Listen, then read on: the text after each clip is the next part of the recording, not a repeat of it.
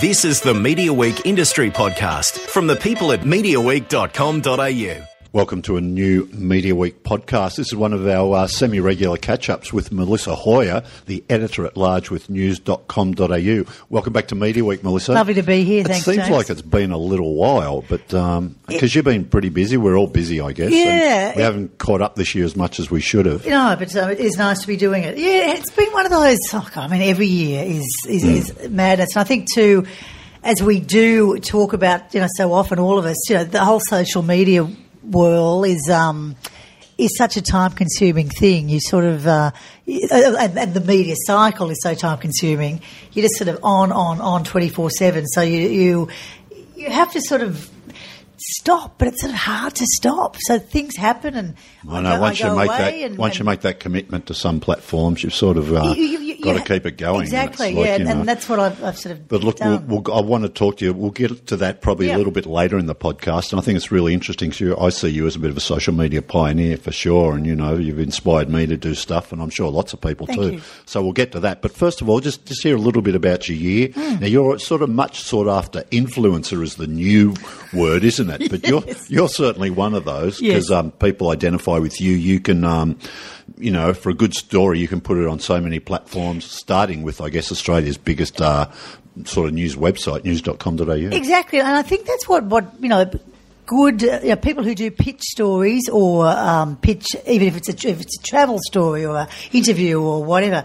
They do see that now. The clever publicists are seeing that it's not just about being on one platform. You actually if the story goes on news.com.au, I'll then put it onto my Twitter following. I'll Instagram it in a certain way with the link. I'll put it onto my public Facebook page. It's time consuming doing that, and I think. Often you can spend like an hour making sure, because I like to natively post. I don't like just to press the one button and the one post goes out to all of my platforms. Sure. So, but it's worth it in the long run, to be honest. Okay, well, tell us about some of the highlights of this year. One of the things that interests me was you made a trip to Rio. Yeah. I think it was at the start of the games. That was at the start of the games. It's interesting. I was invited by was it Oakley? Oh, Oakley. Isn't it funny? Isn't it funny? You do so many trips and you suddenly go back. Yeah, so Oakley. So they were very promoting transparent about this. Now, was it sunglasses? Yeah, they do a whole range of stuff. Oakley do a lot of sunglasses for sort of beach volleyballers. So sports. All sports action glasses. Yep. So while they weren't an actual official sponsor of the Olympics, because what the IOC gets like with sponsorship, they have they have to play things very transparently.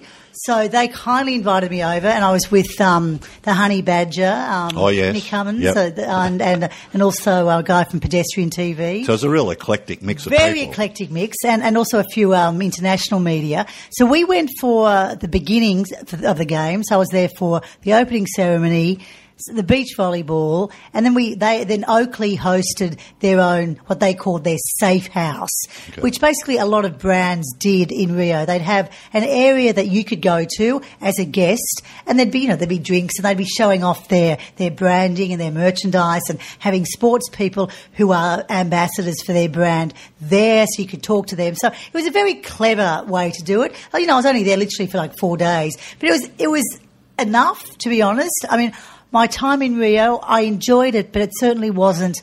When I compared it to something like London, and I was fortunate, I was in London, and I was there for 2 weeks of the games. That was when Foxtel was covering and Channel 9 was covering. Just 2 games in a row. Yeah, exactly. You were already negotiating about, is it Tokyo? Or somewhere in Japan, is it Tokyo? Yeah, Tokyo's next. Yep. So I guess, I was comparing, I think we all compare it to Sydney, and also I could quite legitimately compare it to London. There was a bit of a fear factor, and I think people were all going, "Oh, what are you all going on about?" But we had security with us all of the time, because you wouldn't walk out of your hotel and just wander down to Copacabana Beach on your own. And I'm a pretty fearless person. Nothing worries me. But they said, no, if you do choose to do that, we are sending someone with you. Yeah. which, good on them for doing it.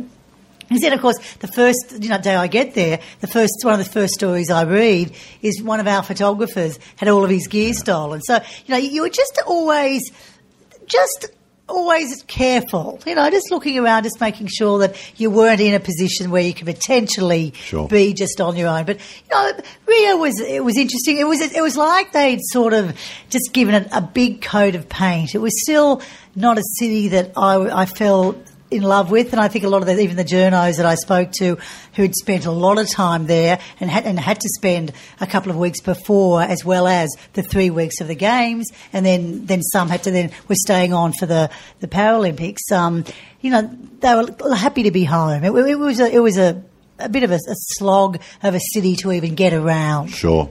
Did you do any work for Seven when you were there? Did you do any crosses for Seven? Or you just in and out? Yeah, it was funny because they were doing. Well, Sunrise were doing it. Their because they were there before the games, and they were all gone, weren't they? They were all gone. So I got there and they had gone.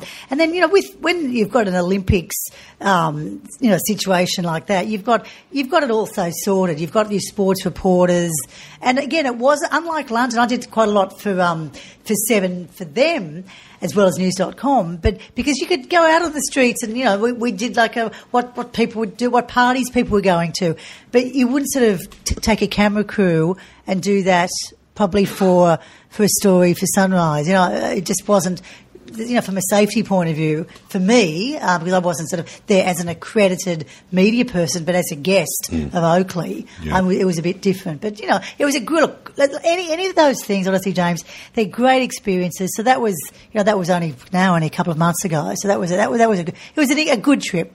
Just quickly on that, I mean, I do a few trips. We don't get a lot here because Media Week's a pretty niche audience, and but there's a few things, but it makes sense for us to go away, get some subsidised travel where we can. But I knocked back a gig recently because somebody put a condition on the trip and they said you can't write about certain things if you're there, which had never happened to me before. Does that come up much with you? And I actually refused this one because I thought just made me feel a little bit uneasy. Yeah, I've not had you can't write about that. But what I do look at now with every trip that I am kind of invited to as a media famil, is I really look at the time that I'm potentially going to be putting into this and the time out of then work and Sydney and home and my working hours is being in some foreign land for 4 or 5 days really going to be worthwhile, even for, unless I get a couple of stories out of it. And I think, I know with my social media feeds, when I put shots up of if I'm here, there or everywhere, people go, oh, you're on one big holiday. And, it does maybe look like that. But all of those trips that are work trips, and I'm always very transparent that I'm a guest of whoever because, that's the reality of it. You can't sort of just, wander around the world and pretend you're just doing it on the largesse of yourself because you're not. You are there as a media person. If there is a story out of it, you can do it. But, so I think there was a recent trip that I went on and, I just couldn't get a story out of it. That, and I have an editor to talk to, and if he doesn't think that the story is strong enough, we won't run it. Nothing just goes on to news.com.au because we just happen to write it. So your byline's not enough in itself to make them whack it all straight on. They really, I sit down and I'll say, well, this trip I've been invited to, the story I think will be really good is this, or this. But if I just said, I'm going to go away for 3 weeks to, a desert, an island, and then and someone's paying for it, and it's on my work time, it ain't going to cut it, which is good because otherwise, you could be when I think I often feel, and I've discussed this a lot with travel editors and travel writers, particularly with, the likes of Susan Kurosawa, who I admire so much. And, there's this assumption that... I think travel editor at the Australian. At the Australian, yeah. She just, and we laugh about it because, she said, I'm just, I constantly get that sort of, there's that assumption that I'm on holiday all the time. But the back end has to be done. The story then has to be written, subbed, in my case, in the digital space, built, SEO'd, sold, as in put a great sell on it. It's not just a matter of going away somewhere and you've had a holiday and you come back, you put up a couple of Insta snaps and away you go. But then on the other hand, a lot of trips now are just about using your social media platforms. There was one particular recent trip where it was, oh no, we don't really want a story. We're just really quite happy if you feel it is appropriate for you to put up a couple of Instagram posts. So there was no weird expectation. There have been some people who expect much too much, and I just, like you, I just say no. I'm sorry, just not. I can't do it, and I never ever can promise anything to anyone. No matter how nicely they're flowing me somewhere, or no matter how lovely the digs are you're staying in, or the show is you've gone to see, or the person is you've gone to interview. So it's and I think that the good publicists and PR companies understand that. Sure. And they ask you anyway because they know that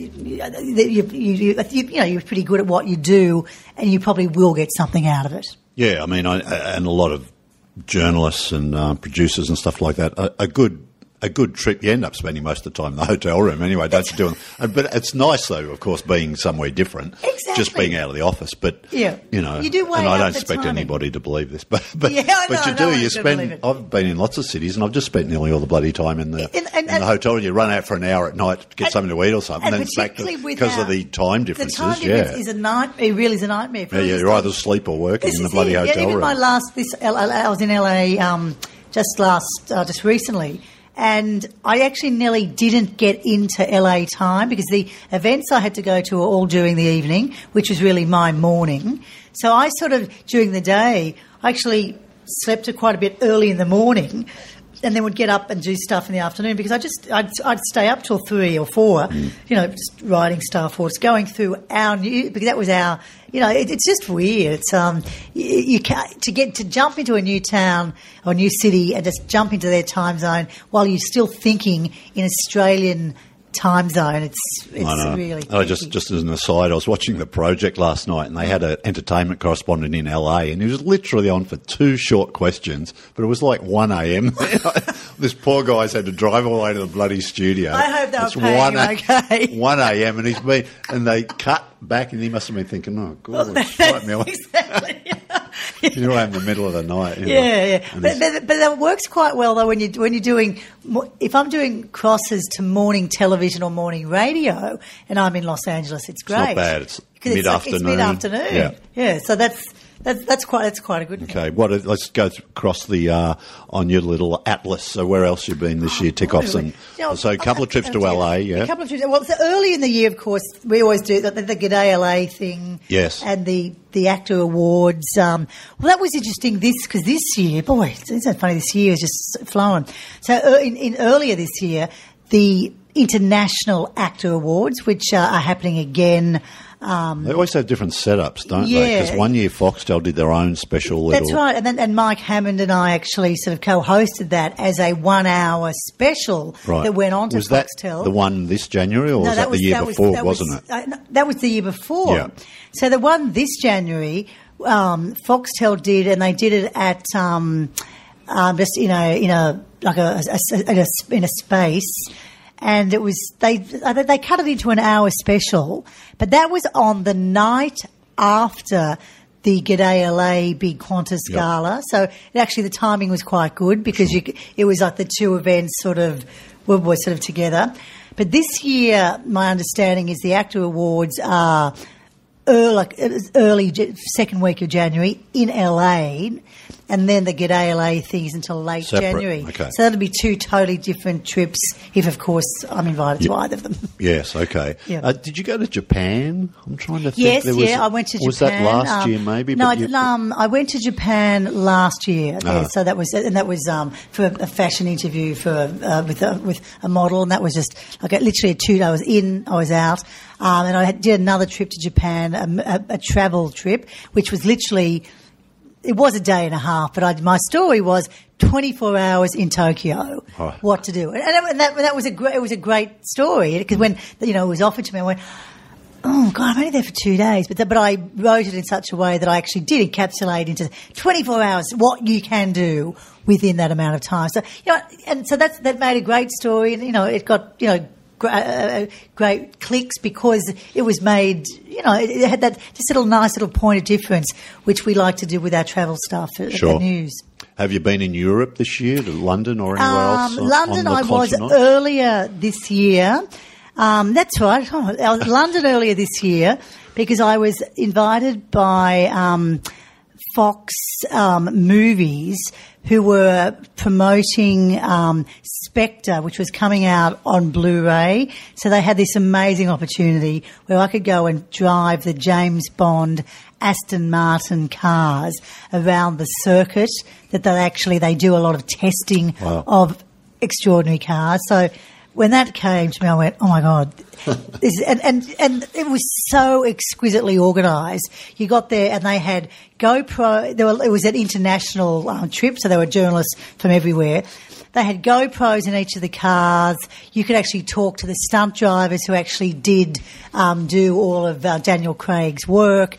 And so they delivered to you, as soon as you got out of the car after you'd done your test drive, they delivered to you the disc. I got it back to the office when I came back. Our great video people cut it up, and it made a really good story because it was like what it's like to drive James Bond's car. So there was an interesting story to it. And I got to spoke to the co-star, the female whose name now I can't remember. Yeah, sure. But anyway, it was it was a worthwhile trip. So that was good fun. So that was just a really quick trip just to London. Then I just spent a couple of days there to see some friends and then came straight home. No, I woke you up in Paris once, but I quickly add that it was on James, is that you? By ringing you in the middle of the night, where I didn't realise where you were and you still had your phone on. Have you been back to Paris lately? No, I haven't. You've been missing that. It's been quite... Because it was on your beat for quite a while, wasn't it? During your days at the Tally for doing fashion. That's right. I'd go and cover the fashion shows in Paris and Milan, which was fantastic. But it's an interesting time now, I guess. With most of those shows now are streamed. You can now look at like Vogue streaming it, or there's one of many online sites that are either putting the shots are going up straight away. I was in Europe on a holiday a couple of years ago, and then did take a week, and I did go to a couple of the Paris shows and covered them for news.com.au, and it was actually nice to be back, but it's just changed because it's the pace. You have to just get it up straight away, which I do here in my normal world. But I thought if you were doing that London, Milan, Paris, New York fashion circuit, which is what it is twice a year, boy, oh boy, it would be, and if you're trying to do it for the Australian audience, that time zone thing, because if you're putting stuff up in the middle of the night, no one's looking at it. So you really have to sort of work out even when you're working out. Because if you do that, it gets lost in the stream. That's right. So you have to then make sure it's up then when people are actually looking at your stream and reading reading the website. Let's talk a little bit about influencers, because look, it's nearly a full-time gig if you're an influencer, really, and you want to take it seriously, because for some reason I got on a list once. I think it was Audi, and they kept offering me this stuff. Yeah. I thought, I haven't got the time to do it. But if for people, because it was like 2 or 3 days, you'd go away, you'd drive this car, there'd be some events, maybe a bit of training, and all that sort of stuff. Then they'd bring you back. Now, the people who do that, I mean, it sounds glamorous, and I know it is, but it takes up a lot of time, doesn't it, if you want to do all that stuff? It takes up a lot of time, and I think this word influencer is really interesting. You have influencers who have obviously huge numbers when it comes to their social media, and that's great, and a handful of them do very good collaborations with existing brands, whether it's a fashion brand, a car brand, and all that.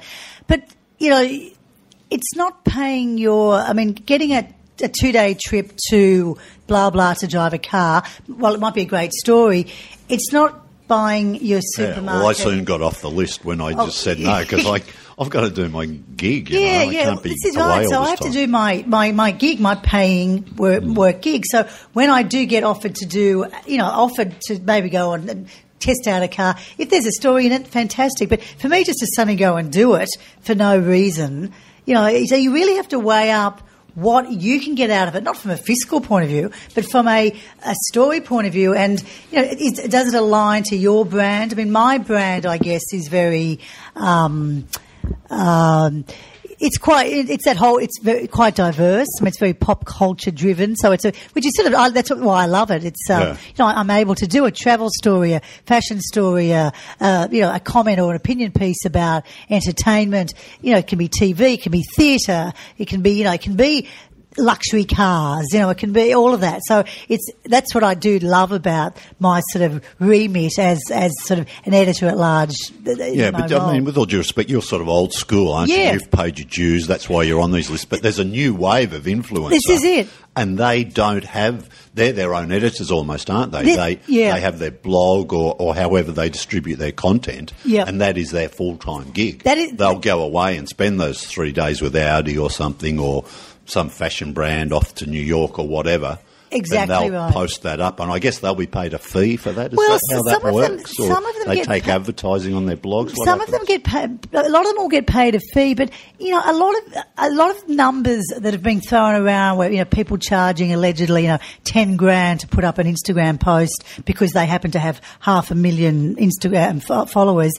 A lot of that is just crap. It really is. I mean, there are certain fees that people do charge if you are blatantly putting up a sponsored post. And I think this is where, the US have done it, they've attempted to do it. And a lot of people are saying SP, that this is a sponsored post, or it's advertised content. So is that the shorthand? Is it SP on? Oh yeah. So if there's a hashtag SP sponsored post, or it could just be a hashtag ad, but you very rarely see that on the Australian lot of influencers that are out there. It's pretty obvious when you see someone holding a can of particular drink or using a particular lipstick. Do you think that devalues that post? I think it. Ever you put hashtag I don't think it devalues it. I think it's being just transparent, and I think in the media, whether you are a journalist or whether you are a blogger or whether you are an influencer, you have to be transparent.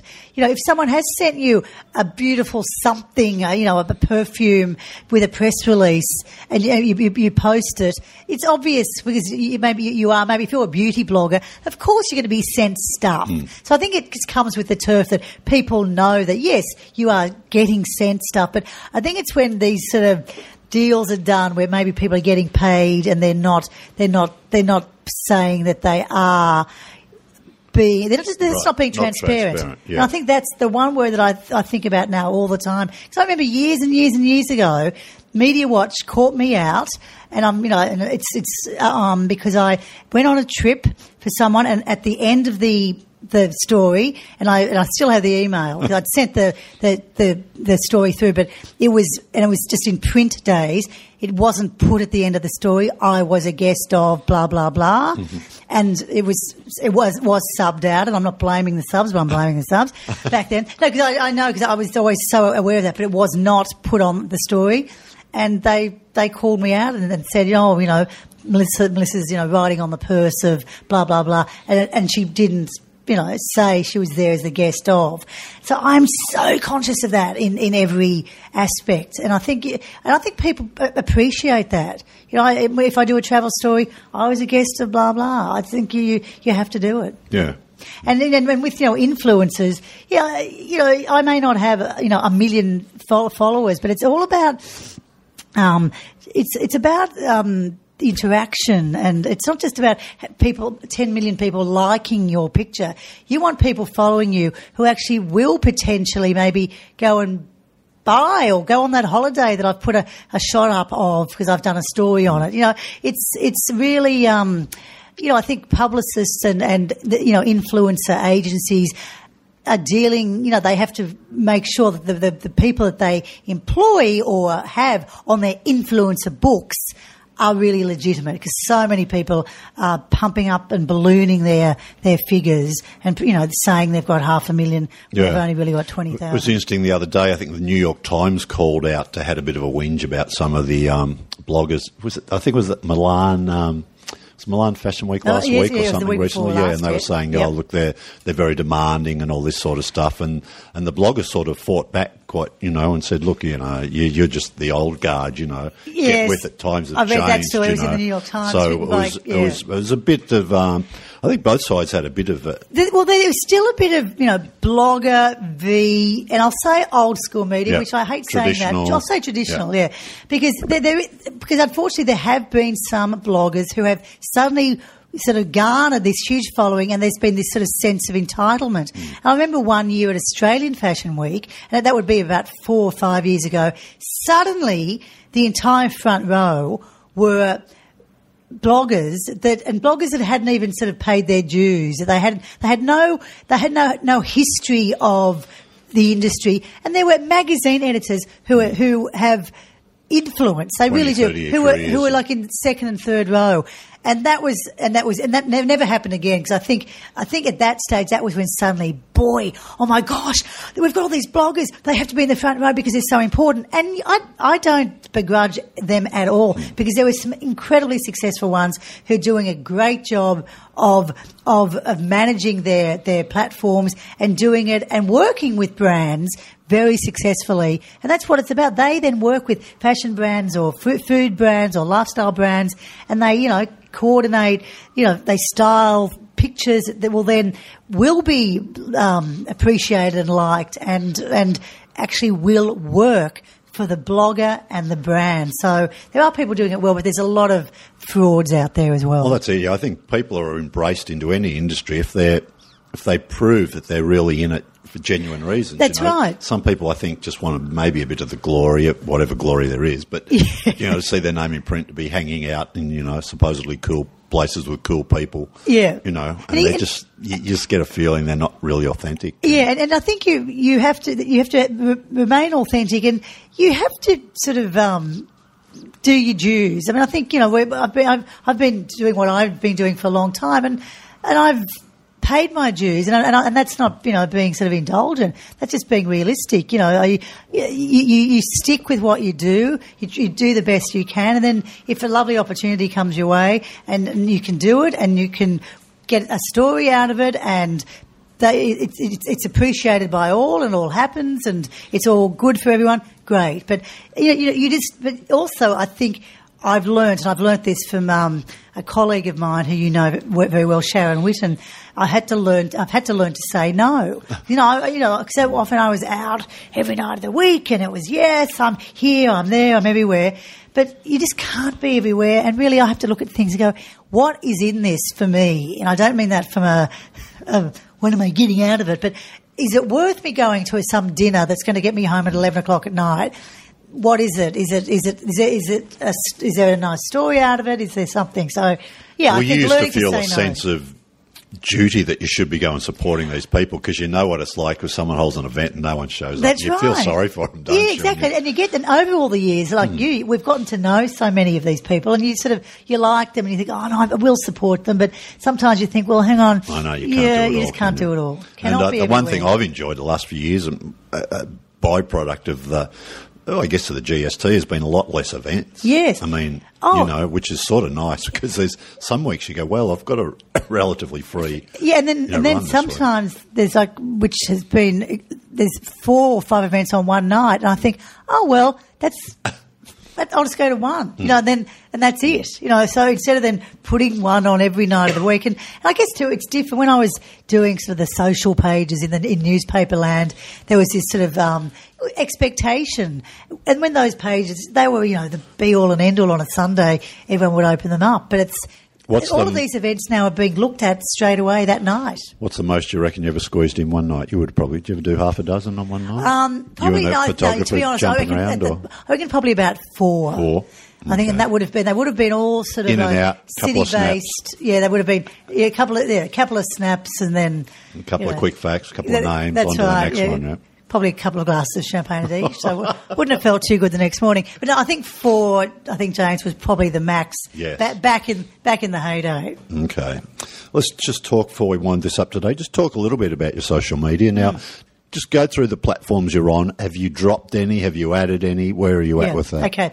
Now, Twitter, it's interesting. I've noticed over the last few months, my Twitter numbers have really gone up. I don't know. It's like a cumulative effect. For some reason, it just... Now, do you judge that on your followers, or do you look at your engagements? I look at engagement. I look at and followers. And so followers still is important because that's the top line everyone sees. But right. what people can't see is your engagement. No, the engagement. So it's is nice, but it's... Yeah. So I've noticed that's really sort of gone incredibly well this year for some reason. It's sort of really quite snowballed, and there's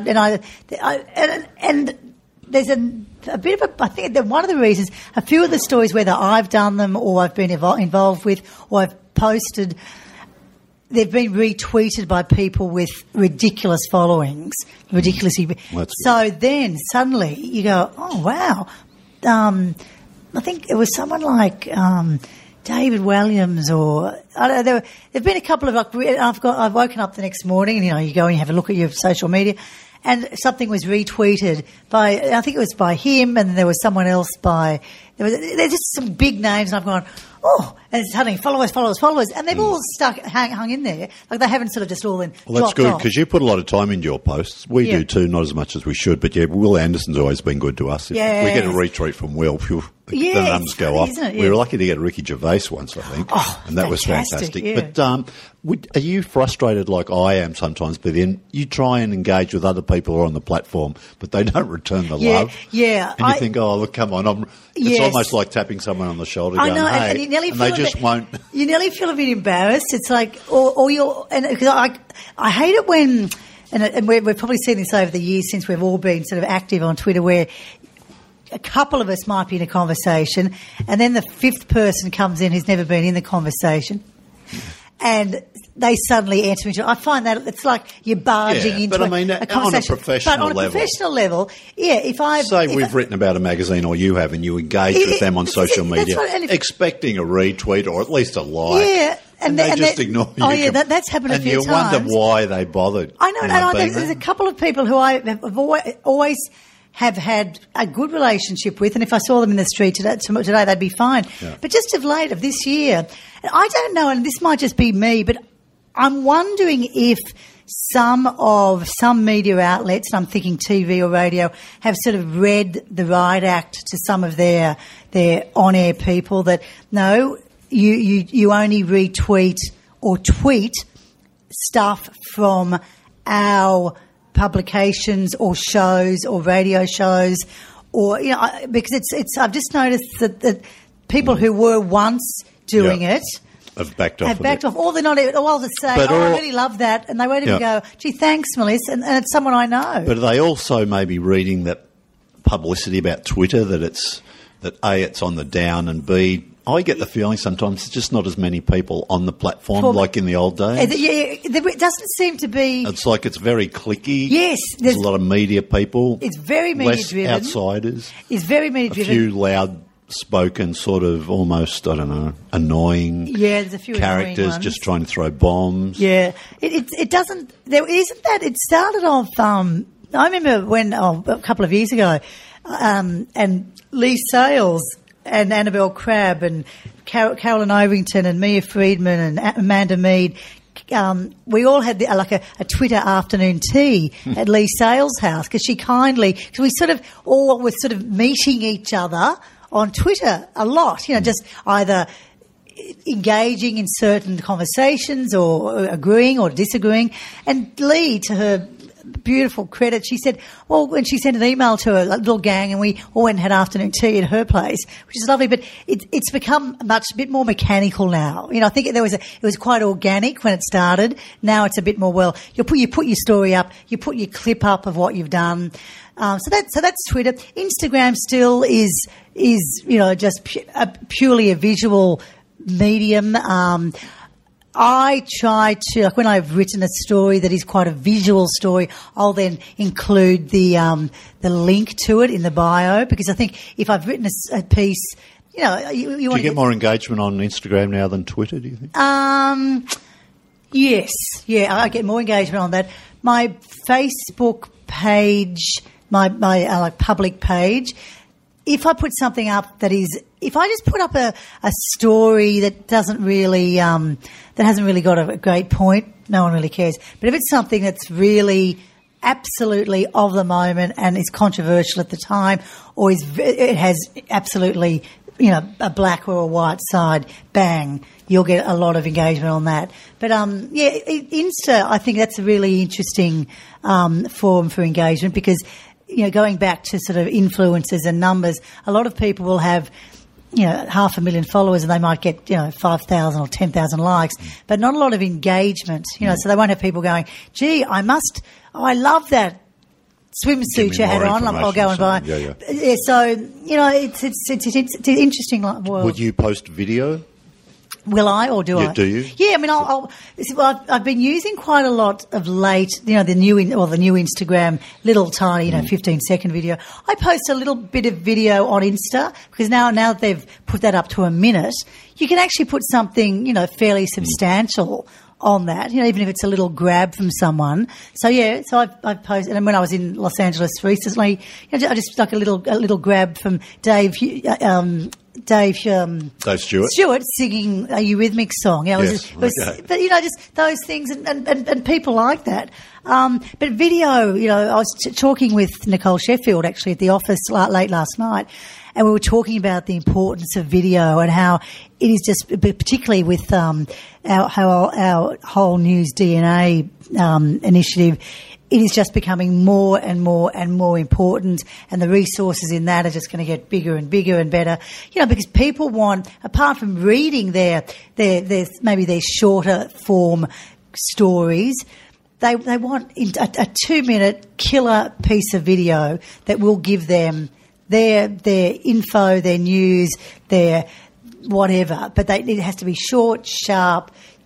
Not sexy in a sexual way, but short, sharp. You want to watch it. You want to see it. So that's the sort of stuff, certainly I know with news.com.au and the whole News DNA thing, that I'll be doing more of, which is really exciting. Melissa Hoyer, look, it's always great chatting with you. Let's wind this little podcast up. Tell us what should we look out for? What are you working on now, or what's coming up soon? Yeah, well, I mean, of course, now... Spring Racing Carnival. Right, that all starts. I mean, that's...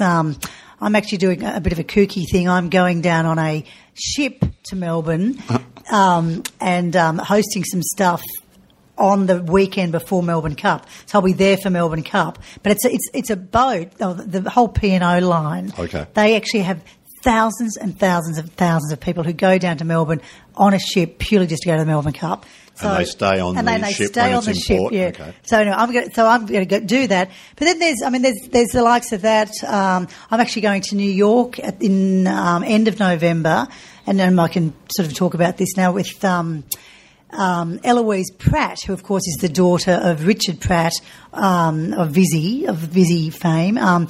She's being honoured with a huge philanthropic award, and is being presented by Bob Geldof with Lady Gaga performing at this event, and so I've been invited over to cover that. So that will be that. I mean, and that's a really good story, because to me, and she's one of the world's biggest philanthropists, which is someone that probably most people would know who she is, but what she gives to charities around the world is being sort of heralded, at this big New York gala. So that'll be good fun. Fantastic. Okay, so Melbourne Cup, and then New York. Wonderful. I mean, then it sort of starts to sort of, and then, of course, the actor awards, the Australian Actor Awards happen in December. It all becomes very, so that December period becomes very Christmassy, and things sort of start to wind up. you know. Great. But, yeah, the racing thing is big. I mean, that always does big numbers for us.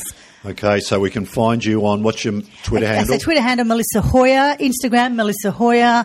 Facebook, Melissa Hoyer. Snapchat, Melissa Hoyer 1. Yes. Someone already got that, hadn't they? So let's put a 1 on that. So, yeah, so on all of those platforms, but just to find me wherever you like. And news.com.au. Now, you're usually at home on the, is it lifestyle? What's the tab? Where do we go? Or does it vary what you're writing about? Varies the travel, but really, and there is a Melissa Hoyer sort of little section, but but I'm within usually any of the lifestyle, entertainment, travel areas on news.com.au. Good stuff. Look, safe travels, and we'll look forward to catching up with you next time. Absolutely, will do. Thanks, James.